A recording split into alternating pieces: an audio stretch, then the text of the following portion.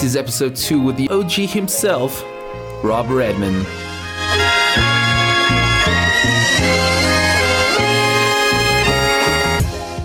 Hey everybody, thanks so much for joining us today. We're chatting to none other than Rob Redman, a talented artist, designer, animator, and photographer hailing from Warminster, England. So without any further ado, here is Rob. First of all, Rob, thank you so much for joining us today. Our schedules have been a little bit crazy and everything, and you're one of those people that I've known for ages without knowing very personally. I think that we've had a lot of encounters over Twitter and social media and things like that, and you've also been, I think the best way to describe it is a bit of a fatherly role in terms of advice and tutorials and things like that, especially when it comes to cinema 4D for a lot of us. And it's just a real pleasure to have you on the show, man. That's very kind of you. No, I'm happy to be here. Awesome, man. Rob, for people that are listening that don't know who you are, can you just give us a little bit of context of who you are, what you do, something about Pariah Studios, and then we can get into some more deeper questions. Yeah, sure. So I'm the creative director at Pariah Studios, as you said. And here we do motion graphics, film work, visual effects. 3D animation is kind of the biggest part of it. But my background's from photography, so I like to shoot my own plates and work on video projects as well. Okay. That's kind of a general overview of what we do. When I say we, it's the majority of the work is me, but there are a couple of other guys that come in on a reasonably regular basis as well. Is Pariah Studios, did it evolve from a freelance gig into more of something a little bit more professional? Kind of. So I started, as I said, as a photographer, and that turned into doing a lot of image editing work. Yeah. And this is, back the tail end of the 90s. And image editing was great fun. I really enjoyed doing it. So there was a lot of Photoshop. And then people started to ask for more and more ambitious edits for their imagery. And that kind of led me to explore 3D.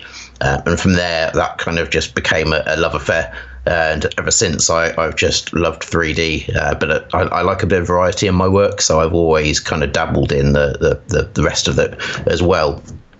So from there, I kind of taught myself animation as well as the still side of it. Yeah. And that grew and grew and grew into what you see today. You just get to a point where your image editing and stuff just needs that extra element.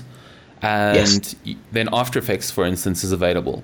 And it's like Photoshop for video, so that you progress into that. And then your motion graphics starts to feel a bit flat as well. And then you think, oh, that 3D stuff's available. Let me kind of get into that as well.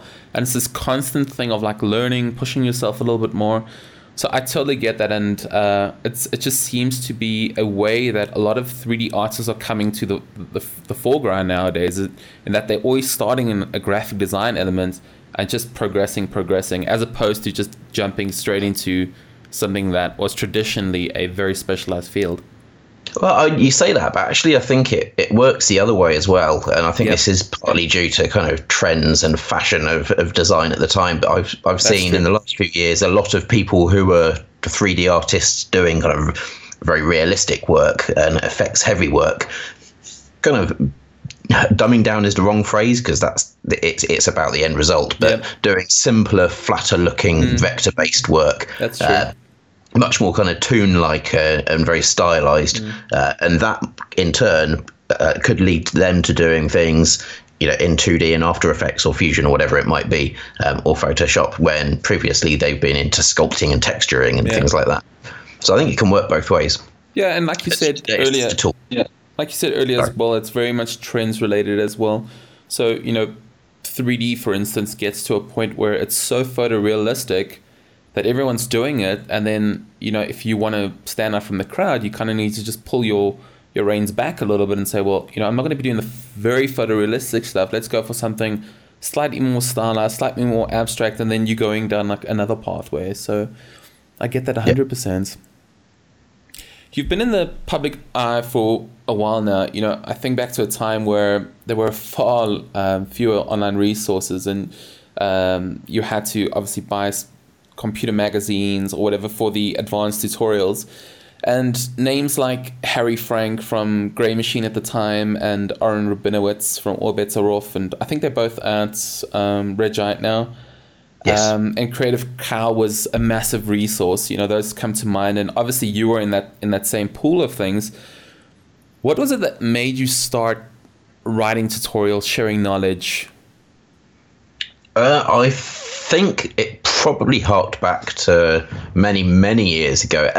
When I was learning myself, I left training. I left school because I was offered a job, and I went to go and work for at the studio for Games Workshop, the company that makes Warhammer, that kind of stuff. Yeah. And I was doing a variety of jobs there, and that kind of spread onto me going freelance quite quickly. But at the time, there was nothing. Like you say, you had to either buy a magazine. There was no YouTube videos. There was no way of really learning.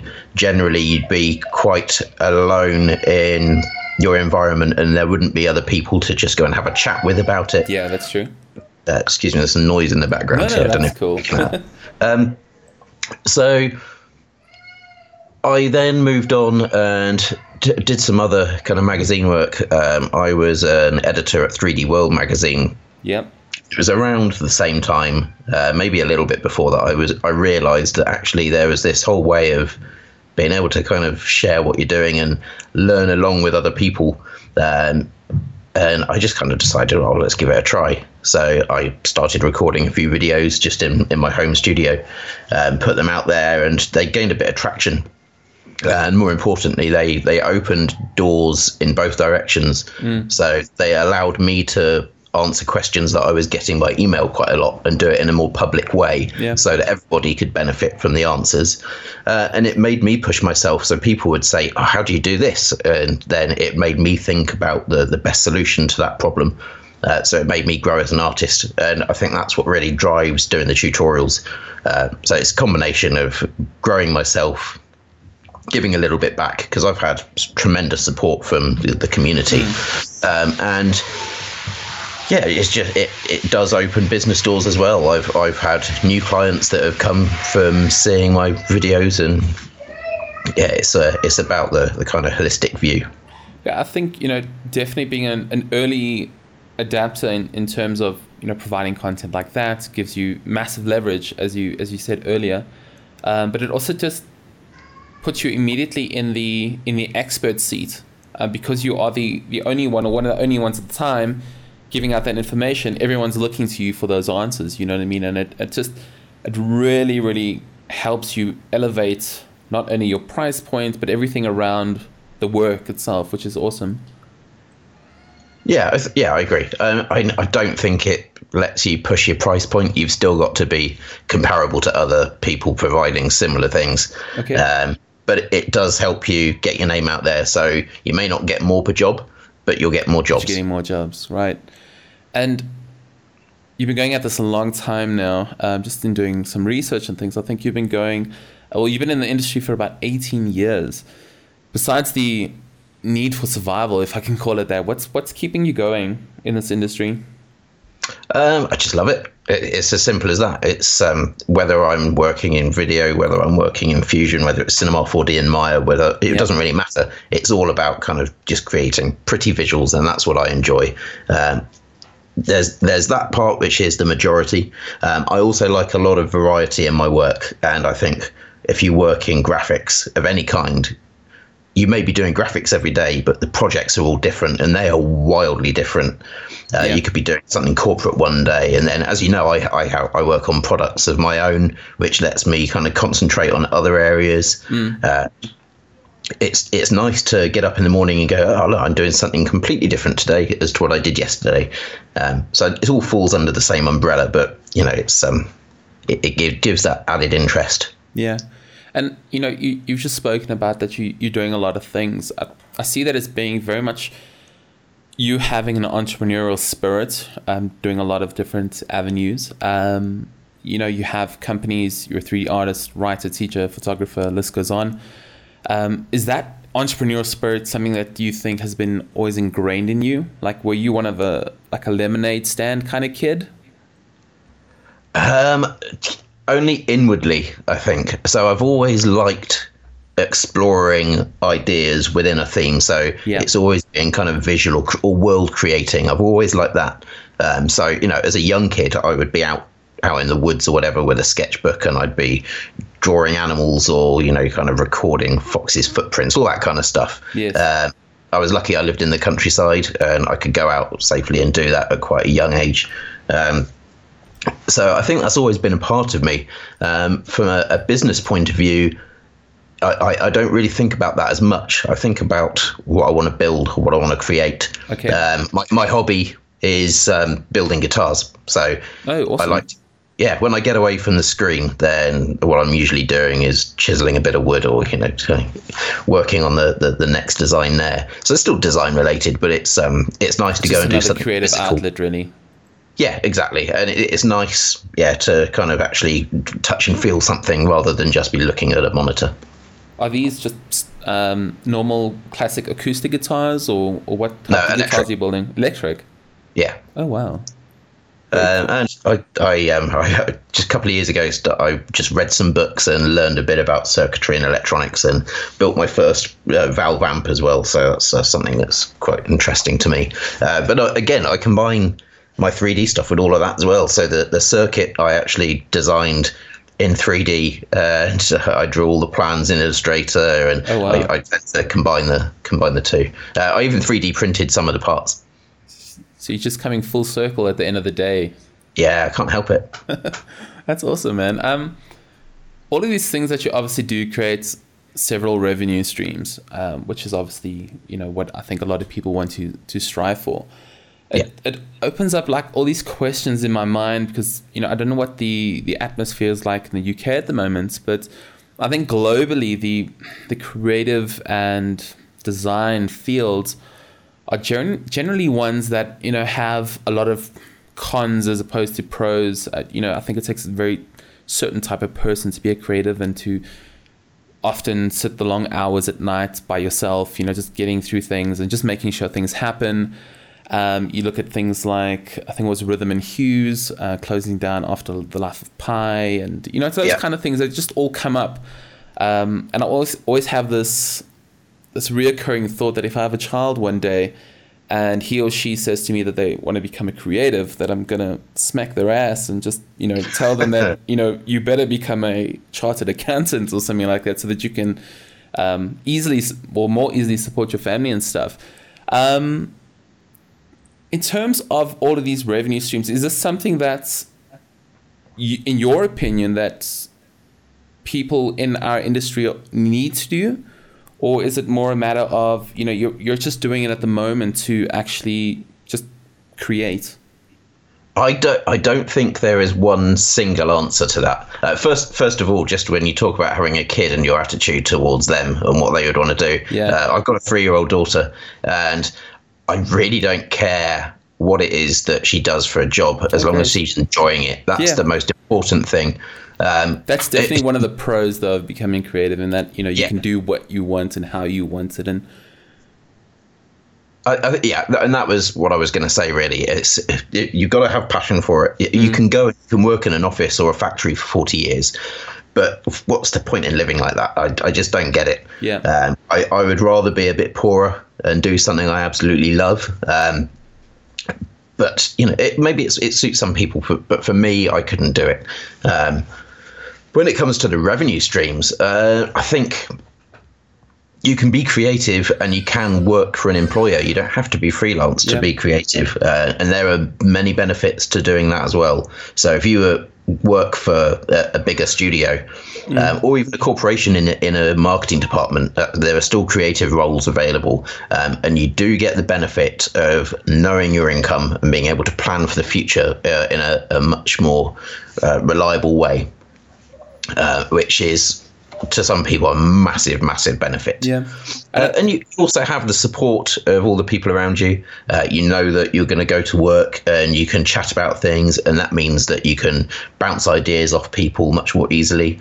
So for me here sitting in my studio, I happen to work, my studio is in a building with 20 other creative studios. Oh, cool. There are painters, stained glass artists, there's a luthier upstairs, there are graphic designers, web designers, all sorts. And it's really good because, you'll bump into someone in the corridors and you'll just have a chat or whatever it might be, which is good. But that's important, and it can open up ideas that you wouldn't have thought of otherwise, and using other people's creativity or just a fresh perspective is really important.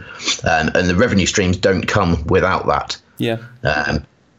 So John Dickinson from MotionWorks, a friend of mine who I've worked with for many years now on the Making It Look Great videos, the training courses. We talk about things and we bounce ideas off each other. And I don't think those Making It Look Great, as much as they're brilliant products that I'm really proud of, I don't think they would have been as good if I'd done them on my own, because John looks with a fresh eye and says, oh, you know what? You tighten this bit up, or how about this idea? And I just wouldn't have thought of it. And just to like further what you've just said now, just about, I think your attitude is the biggest difference in whatever career you are. And there's another person that I sometimes listen to, Todd Hendry, who has the Accidental Creative podcast. And his one theme, or something that he constantly pushes, is that a creative is anyone that is hired to solve a problem, whether it be a business analyst or whether it be a designer or whatever the case may be. And I just love what you said earlier about, it doesn't matter what you're doing, just be happy at it. And I think that if you're happy, then you've won. You know what I mean? It doesn't matter if you've got the yacht, but if you've got the time to spend with your family and do what you love, that's amazing, man. Yes. Yeah, I agree. And when it comes to that, I think as a freelancer or a very small studio, there are two things. You can firstly ignore all the politics involved, which do affect companies like Rhythm and Hughes. That was a political issue. There's nothing else about it. It was pure political. But also, you can create we're talking about revenue streams again, you can create your own to an extent. So I have the model packs, the training courses, the material packs, which are a big thing. And I think that comes from my photographic background. So I've always been quite good at lighting and materials.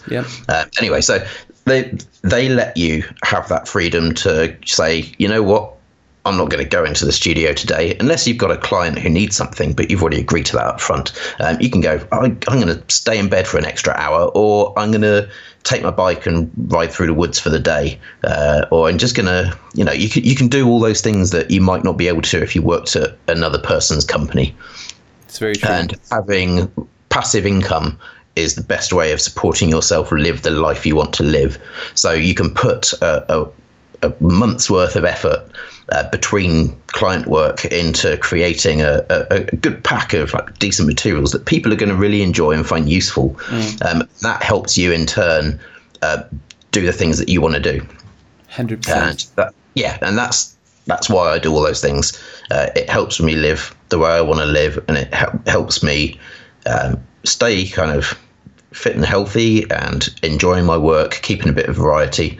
And it also means that if there's a corporate client that comes to me and wants something that I just don't feel and I don't have an idea, or they can't agree to what I think is a good idea, I can leave that one if I don't want it.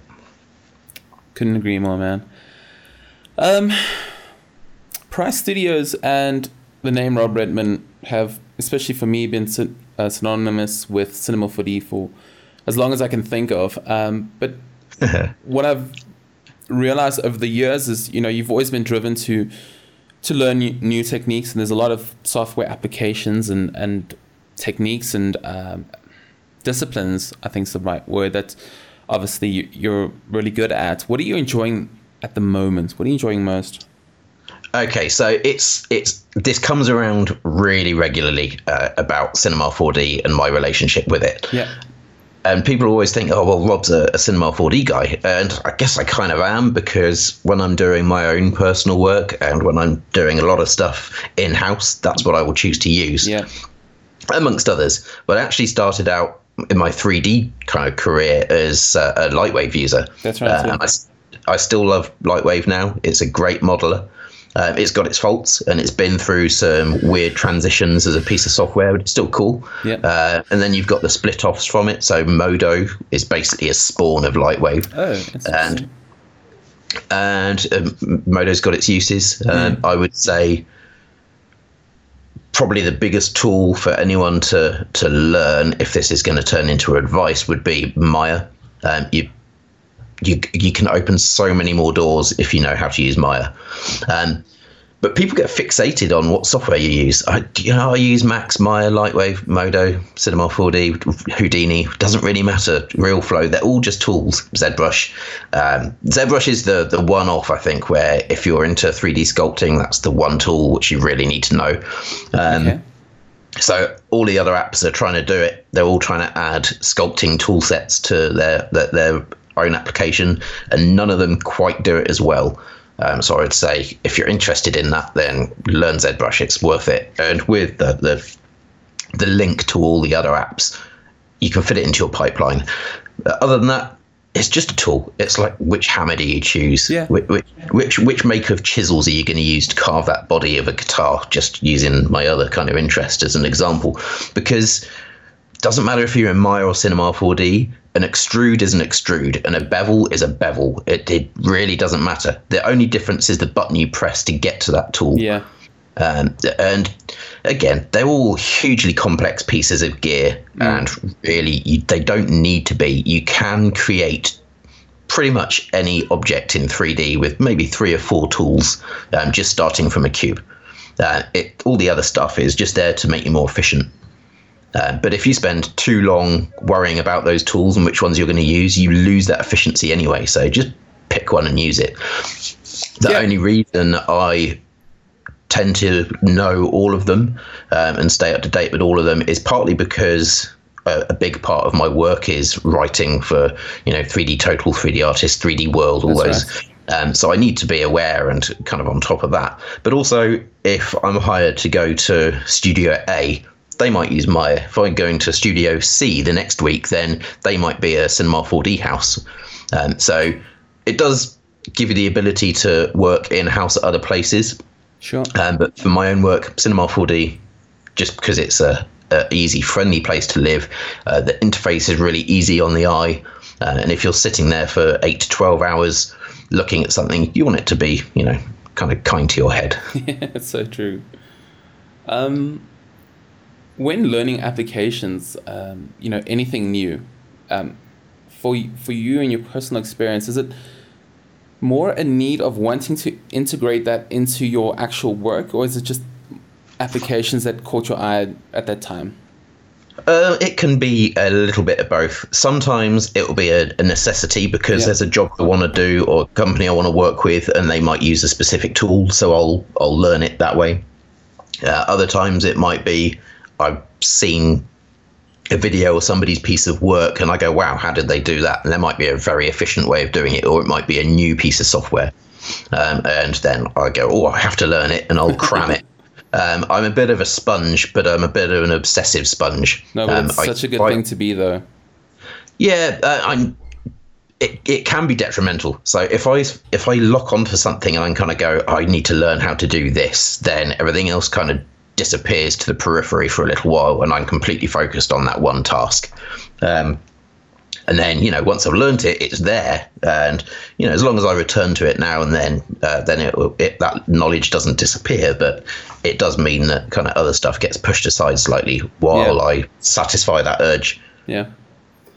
And I think it's, like you said, that knowledge never disappears, though. So it might come around in the next couple of months or something, but a job might come about and you need a specific technique or skill set, and then your mind just automatically flashes back to this one point where, oh, remember that little thing that I either saw or tweaked on or something like that.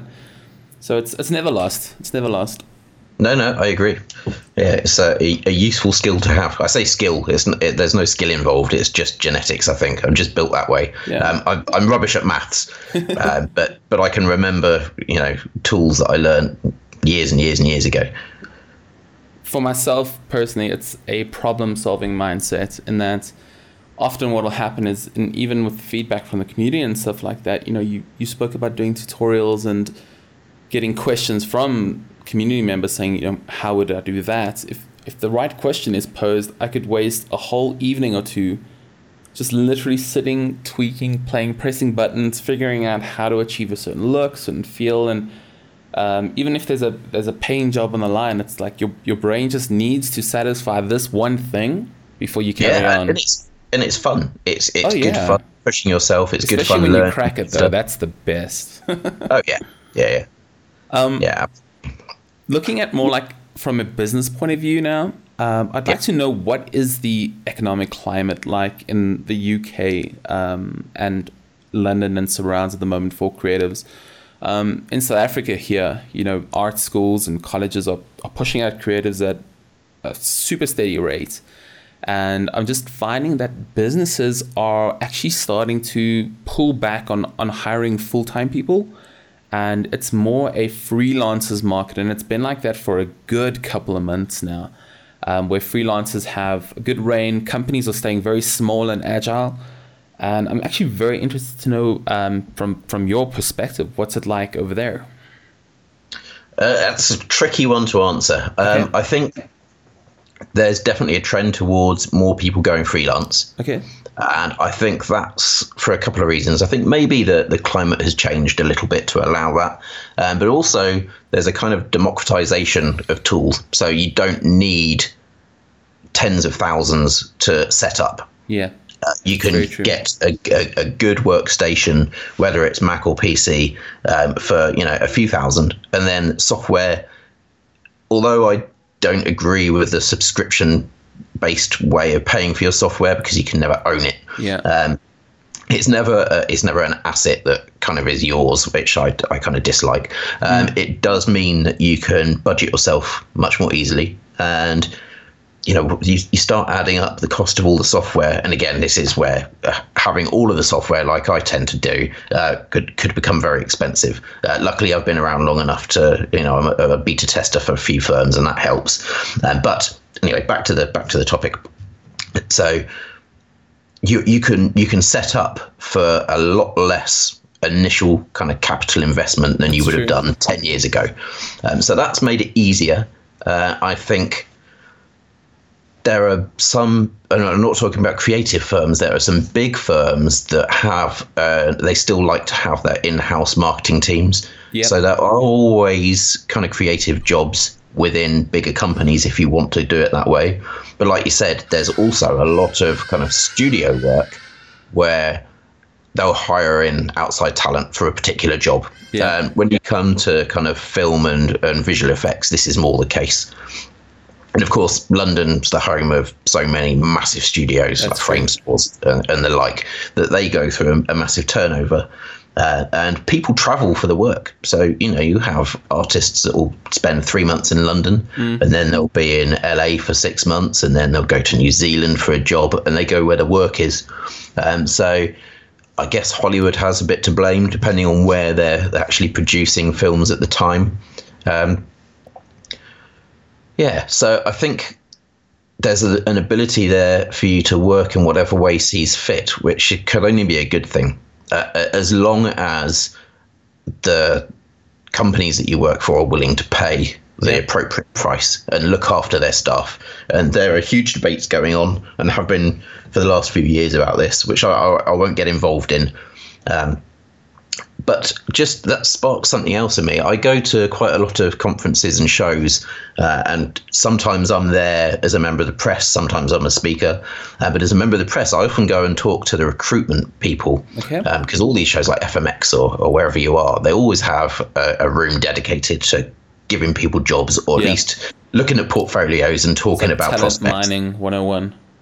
Yeah, exactly. And what I've found over the last maybe 4 or 5 years is that some of the big visual effects studios are finding it quite difficult to find talent with the right skill set, because the pace of development of technology in the film industry is so rapid that people doing, if you were to start a degree in animation and visual effects or computer science this September, by the time you get out, you'll have been learning the same curriculum, but the film industry will have moved on, the technology will have moved on so fast that to find a specialist job, which is what you might want, it would be quite difficult.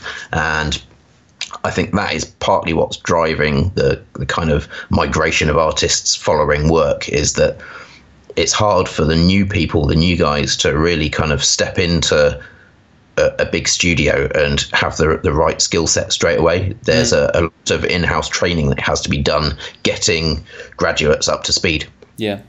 And I don't know exactly what the solution to this is yet. I have a lot of conversations about it. There's got to be one. So we'll see over the next few years how that pans out. But that's a big problem for the studios. And I guess it's probably a bit of a problem for some of the artists that think they're going to walk into MPC and land a great visual effects job. Well, I think that colleges and a lot of art schools, I think they overpromise quite a bit, just in terms of, come study here and land a job anywhere in the world kind of thing. And then, as you said, by the time they're out, if they're not really being very particular about their curriculum and advancing it and just like maneuvering it as they go along, guys are going to get out after 2-3 years and being in an art school, and you know what I mean, they're going to need to work for the next 2-3 years just to get up to speed.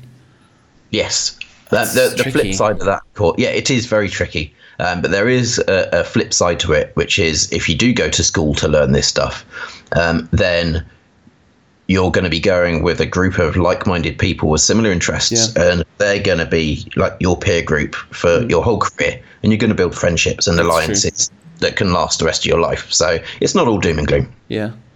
Now, we spoke a little bit about London being such a central hub. I know that you're about 160 k's out of London, being in Warminster. Does that affect you? Because a lot of people see London surrounds pretty much the whole UK as being that hub for creatives. Does that affect you in terms of clientele, being mostly local or international? No, not at all. It doesn't matter. It doesn't matter where you live these days. There are some clients that want you to either come in for a meeting, or and there'll be occasional jobs where they want you to go and work in their studios for a bit. But that's becoming there are a few of those jobs these days. It doesn't work that much. And you're in South Africa and we're having this call now. We could very easily have been discussing a job, and we can do screen sharing, and if you had a problem, I could look at your screen and say, you click this button, click that button. I can even take over your screen and show you how to do it, depending on your learning style. So communication is what those meetings are all about. It doesn't matter where you are these days. Okay, cool. Not all employers are going to see it that way. They're going 100%. To have I think some control. People just feel that you have to be in the same room for me to shout at you. You know what I mean? Yeah. But if they're the kind of people that are going to shout at you, then you don't want to work for them anyway. Yeah, especially when they're breathing over your neck and saying, just move that couple of pixels to the left quickly, I want to see.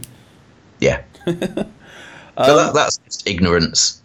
Yeah, it's true. They just don't know what they're after. Like you said, if you're owning your own studio, it just gives you the power to choose the kind of clientele that you want as well. You're not really the number 2, 3, 4 in the business that doesn't really get a say on it, and then you're having to slog away doing stuff that you don't really enjoy. We're going back to the happiness thing now. Yeah. Is there? Are you able to share with us any current projects that you're working on at the moment? Well, I can talk about some of the kind of side projects that I'm doing, some of the passive stuff that I'm working on. So I'm working on a new materials pack, which is a much more. So the last one I did with the Pixel Lab, so with Joran, I'm sure you know him. Yep. Was completely procedural, and it's a massive hit. It's done really well. People really seem to love it. Oh, great. Because you don't have, and this is a problem for any app, but you don't have those Cinema 4D pop-ups that say, "Oh, this texture file's missing." When it is on your system, you need to set things up so it knows where to look. But if you go completely procedural, you never have any of those worries. Yeah, and it also makes it customizable at the end of the day. That you can extend it out far more. Yeah, absolutely. There's that, and also it massively reduces your machine's overhead use, so you don't need to store loads of texture files in RAM, which is becoming less of an issue as GPUs now can have 12 gig of RAM on them. So that's not such an issue, but we're working at the moment on a big photorealistic pack, which is kind of the complete opposite. So it's going to be very, very detailed and very focused. We haven't quite decided on the final format for it yet, but that's what we're doing at the moment. So I've been spending the last few weeks just toying and experimenting and outtaking, reference photos. And again, my background as a photographer helps hugely in that. Yeah. And like you said, especially when it comes to lighting and things like that, a reference photo is only as good as the quality of it. Yes. Yes, yeah. It's it also means that you're a little bit in the hands of the elements. Yeah. So if you want to go and find some really nice brick textures to work on, you can't if it's rainy or even if it's too sunny. You just can't do it. That's true. So there's that. I'm working on a film project at the moment. Well, two in fact. One is for a client, which will be out hopefully the end of next week. I should have tied that up. And it's just a promo video. It's kind of telling somebody's story. She runs a growing company who wants to kind of spread the word a bit. So there's that one. I've also got my kind of passion project, which is always on the back burner. It's always kind of there in my mind, which is it's a short film which can expand in other ways depending on what I choose to do with it.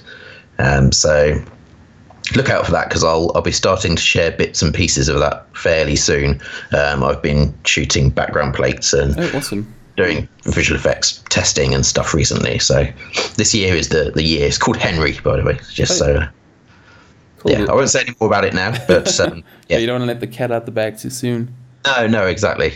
But it's so tricky because you can even just hear the excitement and the passion in your voice, and it's like, well, I really want to tell you, but just wait. It's going to be great. Yeah, exactly right. So that's what you're working on at the moment. As a business with Pariah Studios, what are you looking to focus on for 2017 as well?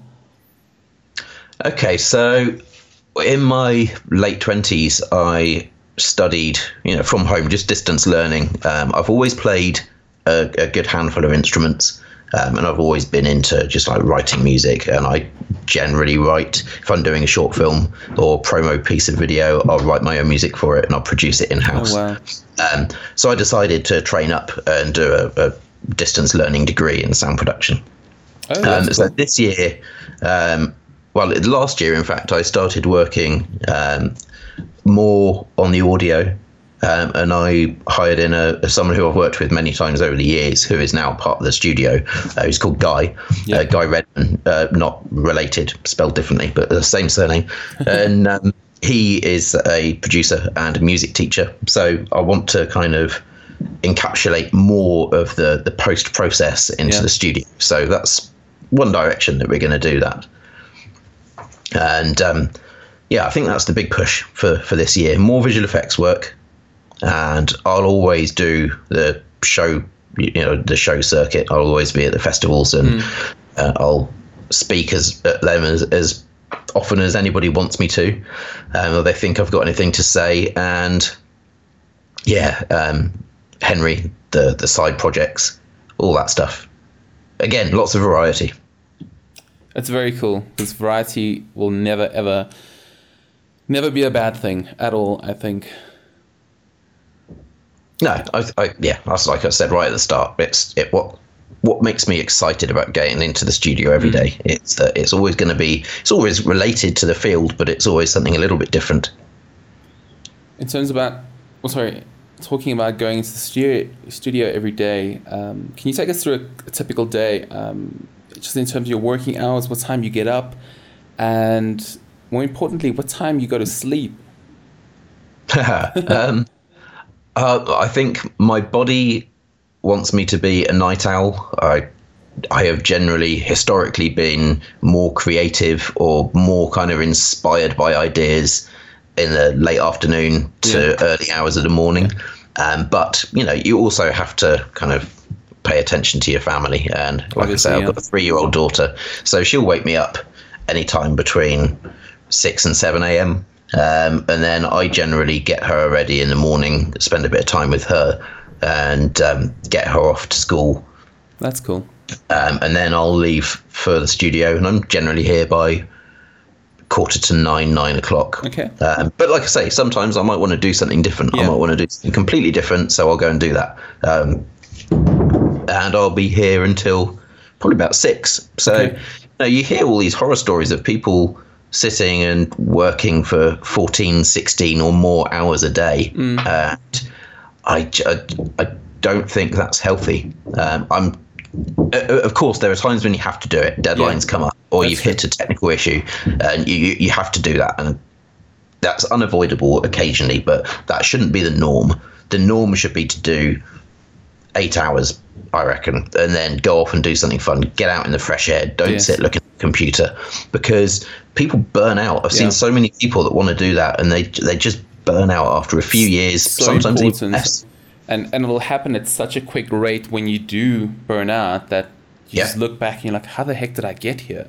Yeah, it can make you ill. And I think that's why, so I've been known for doing my video tutorials for a good few years now.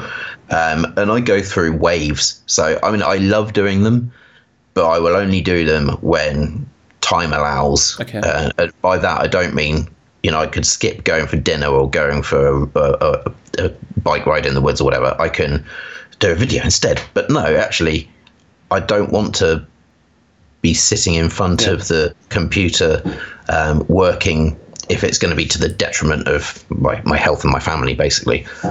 So there are waves of tutorials, and I've just started a new wave because I've got a few ideas stored away that I want to do, which I think would be quite fun and interesting to share with people. So that will happen. And I know February and March are generally a quieter time of year on the client work, so it's going to allow me to do that, and still have time to do all the things I want to do outside of work.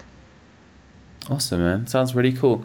In terms of your collaborations, I mean, you've been in the industry for a long time. You're very, very well connected. The Making Look Great stuff, MotionWorks, done some stuff with Grayscale Gorilla, with Jar and Kendall. Are there any collaborations this year we can look out for? Well, definitely more with the Pixel Lab. Like I've already mentioned, there is another Making It Look Great in production now. I've started that. I won't say anything about it until John looks at it and says, "Oh no." Gotta get the go ahead there. Yeah, exactly. But yeah, there will definitely be more training. Definitely more of the free tutorials from me. Awesome. I think, and again, this is back to kind of passive income and supporting the community. Patreon is a really good thing. And I probably don't talk about it enough. And that's because I think maybe as a brand, it's become something it didn't really mean to be. Oh, really? Well, no, it's great. It's fantastic. And I love the whole ethos behind it. So I think, if people like my videos, they're all there for free on YouTube or Vimeo. You can go and you can look at any of my tutorials. But Patreon allows you to ask people to support you in doing that, because it takes time out of your day. And 100%. I mean, even to do one tutorial properly, I mean, there's a big difference between doing like a very poor, very quick get it out kind of tutorial as opposed to doing something with a bit of production value, and it's a lot of time, which I don't think a lot of people realize. No, I agree. They think you just sit there with a cup of coffee and record what you're doing and then post it straight up. But someone's got to pay for that screen. Someone's got to pay for a decent enough microphone. Because in the early days, I had an awful microphone, and people used to complain. And I was like, okay, that's the people worst. want the videos. It's like, this is a free thing from my heart, and you're just bitching about it. Well, I'd say I didn't mind that so much, but it made me realise that if I'm going to give something out that people want and people appreciate it, I may as well make it enjoyable for them rather than painful. And the early ones were bad. They were appalling. Sound quality was rough. The video, the screen capture wasn't great. But now I think they all sound consistent and of a reasonable quality. And someone's got to pay for it. Well, I have to pay for it. And I would never ask anyone to have to pay for any of those videos. But I think it's really good to have the option for people to say, you know what, I got a load out of that. Here's enough to buy yourself a cup of coffee. And that's what Patreon's really good for. Really cool, man. You've spoken about doing a lot of tutorials and articles and all those kind of things. Are there tutorials and training that you like to consume? I'll watch anything and everything. It's the best way of learning. Like I said, I get a bit fixated on a topic, so I will read and watch everything I can about it until it's all sunk in and I know it back to front. That's generally how my brain works. So if there's a topic that pops up and I think, oh, that could be interesting, YouTube gets watched endlessly. Let's go down a rabbit hole until you ask yourself the question, how did I get here? Yeah, exactly. Yeah. So I do watch a lot, but no, that's cool. In terms of the industry we're in, it's like you said, technology is changing at a rapid pace. Is there any part of technology that you're super interested at the moment, whether it be VR or new techniques in 3D or whatever the case may be? That's an interesting one. Last year was a big year for VR for me, as well as for the VR as industry as a whole. I use Unity and Unreal a fair bit. So it was particularly pertinent for my work. Yes. At FMX last year, I was helping out with the Cut and Paste guys running a VR event for the whole show. Okay. Where I was basically technical help for contestants to come in and create a world in VR. We were using the HTC Vive and Unreal to do it, but I think there are many possibilities. So now you can actually create your 3D inside of VR. So you're not creating, and VR is the delivery mechanism. It's now the way you build.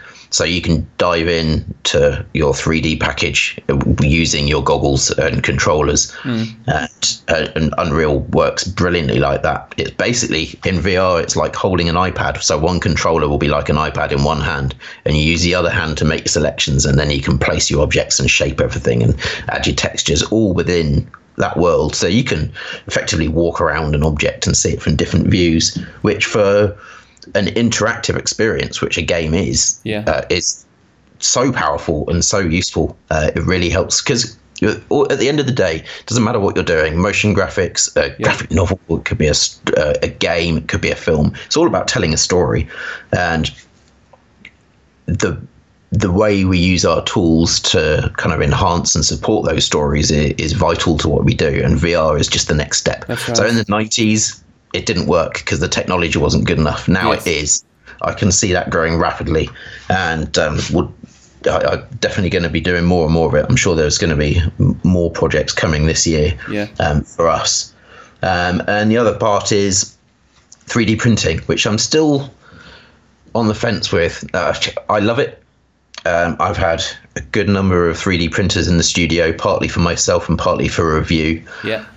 And I think 3D printing is brilliant for 3D artists and for freelancers who want to be able to show clients something that they can hold. Tangible. Yeah, exactly. And for objects and things, that's great. Even for architects, I think it's really good. If you can just print something rather than making a cardboard mock-up, it's going to be more accurate. It's going to be a bit more resilient. You can throw it in a box and send it to someone, which you can't really do any other way. But I'm not sure that the traction will hold for people at home having 3D printers. Yeah, I think that's like a good 5 to 10 years away. Even as fast as it's developing, it needs to get to a much higher standard. I think that, you know, if people are going to spend the money, I don't think that the end results are bad. I think they're perfectly acceptable and usable, and you can print in metals and all sorts of things now. But what I don't see is people's ability. Right, so let's take the analogy of a photo. Everyone knows how to use a photo, how to use a camera. You can click a button, you get a picture, you print that on a piece of paper, and you've got that photo to keep forever. You can hang it on the wall, send it to your nan. 3D printing is completely different, because the amount of people that know how to model something in 3D is so small. It's such a niche market that those people, great, they can make whatever they want and print it out. Joe Bloggs, the man on the street, he hasn't got that knowledge. Yeah, sure, he can go to Shapeways and he can download a really bad copy of a lightsaber or something, or whatever it might be, a little model of a frog or a phone cover. But are you going to spend hundreds or thousands on a printer to do that? No, because you can buy one on eBay for $5. Yeah. So what I see happening is it being more of kind of a boutique vendor, even like the big catalogue shops. I don't know if you have Argos where you are, but here you have Argos where you go in, you look through 1,000 pages of catalogue, and they go to the warehouse out the back and bring it to you. Okay. I think that's probably got more of a future for 3D printing. So I think that the big retailers, rather than having a huge warehouse, will have a small warehouse and a few very good 3D printers where you go in, you say, I want one of those and I want it made out of this material in that colour. And then you come back an hour later and it's done. I think that's probably the future of commercial 3D printing. Which is a little bit like kind of like rapid prototyping that companies use anyway. It's just a more commercially based version of it. I think once they actually do come up with a sustainable commercial model and the right applications to support it, new means will start coming out. You know what I mean? And stupid examples, but you know, a child can make a coffee mug instead of like sculpting one in a pottery class, and then literally print it out at home for their mom or dad or whatever the case may be. And, you know, that's a very simplistic thing, but I think that once it starts to become more consumer-facing, people will find ways of using it. When something like Amazon Echo came out, or Google Home, for instance, I think a lot of people were like, well, what the heck do we do with this thing besides, you know, ask it really random questions? Yeah. And then it's quite possible. Smart home started coming up, and, you know, like, it just starts to facilitate itself. So it's going to be very interesting to see over the next decade what exactly happens with 3D printing. But just going back to the VR stuff, what's really interesting for me, and I think it's one of the main drivers of the success of VR, is the immediate feedback. You know, we all grew up in a time where to get your renders or to get your final results of whatever you were creating was a tedious, long process. Now it's literally split seconds, and you're creating something live in front of you, and you can get that immediate feedback of how it's looking. You can tweak it and shape it and really refine it to a stage where it would have taken you 10 times as long in the past. Yeah, that's very true. The results still aren't comparable. Yeah. You know, but yeah, you're right. It's a very immediate experience being in VR. And I like the fact that people directing a VR experience allowing, they're kind of controlling where the viewer looks. And that was really important to VR being a success. Because again, it comes back to story. You can't direct a viewing experience where people are going to look in the wrong place, because they will miss something important and the narrative doesn't get driven forward. But using keys and, you know, like key areas and audio cleverly means that you can... sound is a massive component of it. Oh, it's more important than the visuals. Yeah. But I see that together. That's also linked with 3D and motion graphics and things like that. If your audio has to be on point. Yeah, good audio will always out good video. Absolutely, you can have some slightly dodgy visuals as long as it sounds good. It will pass. But the other way around, no, not a chance. We're coming up to an hour now. Could obviously chat to you all day. I just think that you are a wealth of information and knowledge. But the one thing I'm doing with the guests on the show is I'm acknowledging them for what I feel that they're great for. And I'd just like to take a moment to acknowledge you for your consistency in knowledge sharing and really just growing the design community at large. I think that the time that has been spent has been sometimes thankless hours, and I'd just like to acknowledge you for all of the hard work and effort that you put into it, man. Well, that's very kind. Thanks aren't needed, but I do appreciate it. It's I do it because I love it. Yeah. I don't see it as a job. Me putting a video out there, I hope will help somebody either go, oh, that's an interesting idea, or I hadn't thought of that. But I get thanks. People do email me and say, you know what, that really helped. Awesome. Or they'll say, Goes a have a long look way. at this that I made, which is, excellent in itself. But yeah, thank you. I appreciate that a lot. It's my pleasure. Thank you. And obviously I'm going to link up a lot of your sites and links in the show notes. But where best can people get hold of you, Rob? Twitter's probably the best place. So I am Pariah Rob on Twitter.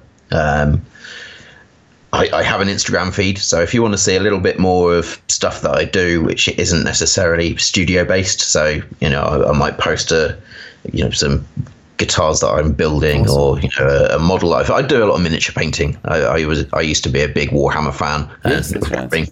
Having worked at Games Workshop Studio, that's kind of always stayed in my blood. So I do a little bit of that as well. I've actually been seeing some very recent posts with some paintings on them as well from your feed. Yeah, I still do it now and then. It's just another way to indulge my creative needs without staring at a screen. I think out of a lot of the different creative things, it must be one of the most therapeutic. Just to literally sit there, and 3D sculpting is similar like that for me, but I just see it as being like this place where the world just disappears and you can just spend hours just with this character in your hand.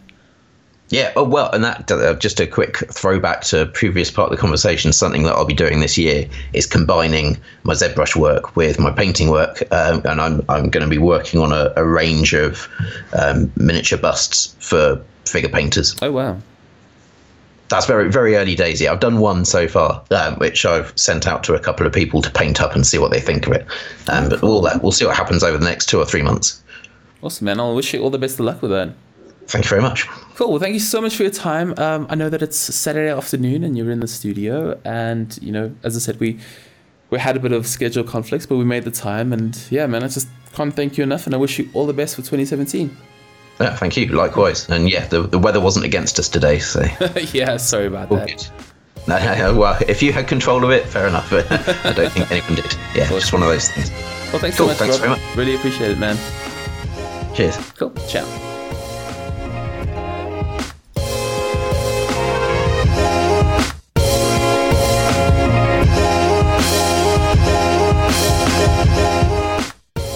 That is episode 2 with Rob Redman. Thanks again to Rob for being part of the show, and thank you, the valued listener. Thank you for your attention and your time over this last hour. And feedback goes a long way. So let us know what you thought of the show, whether it's good or bad. I really want to tailor the content as much as I can and tailor the show towards best serving you. I hope that you'll have the best week possible. Cheers for now.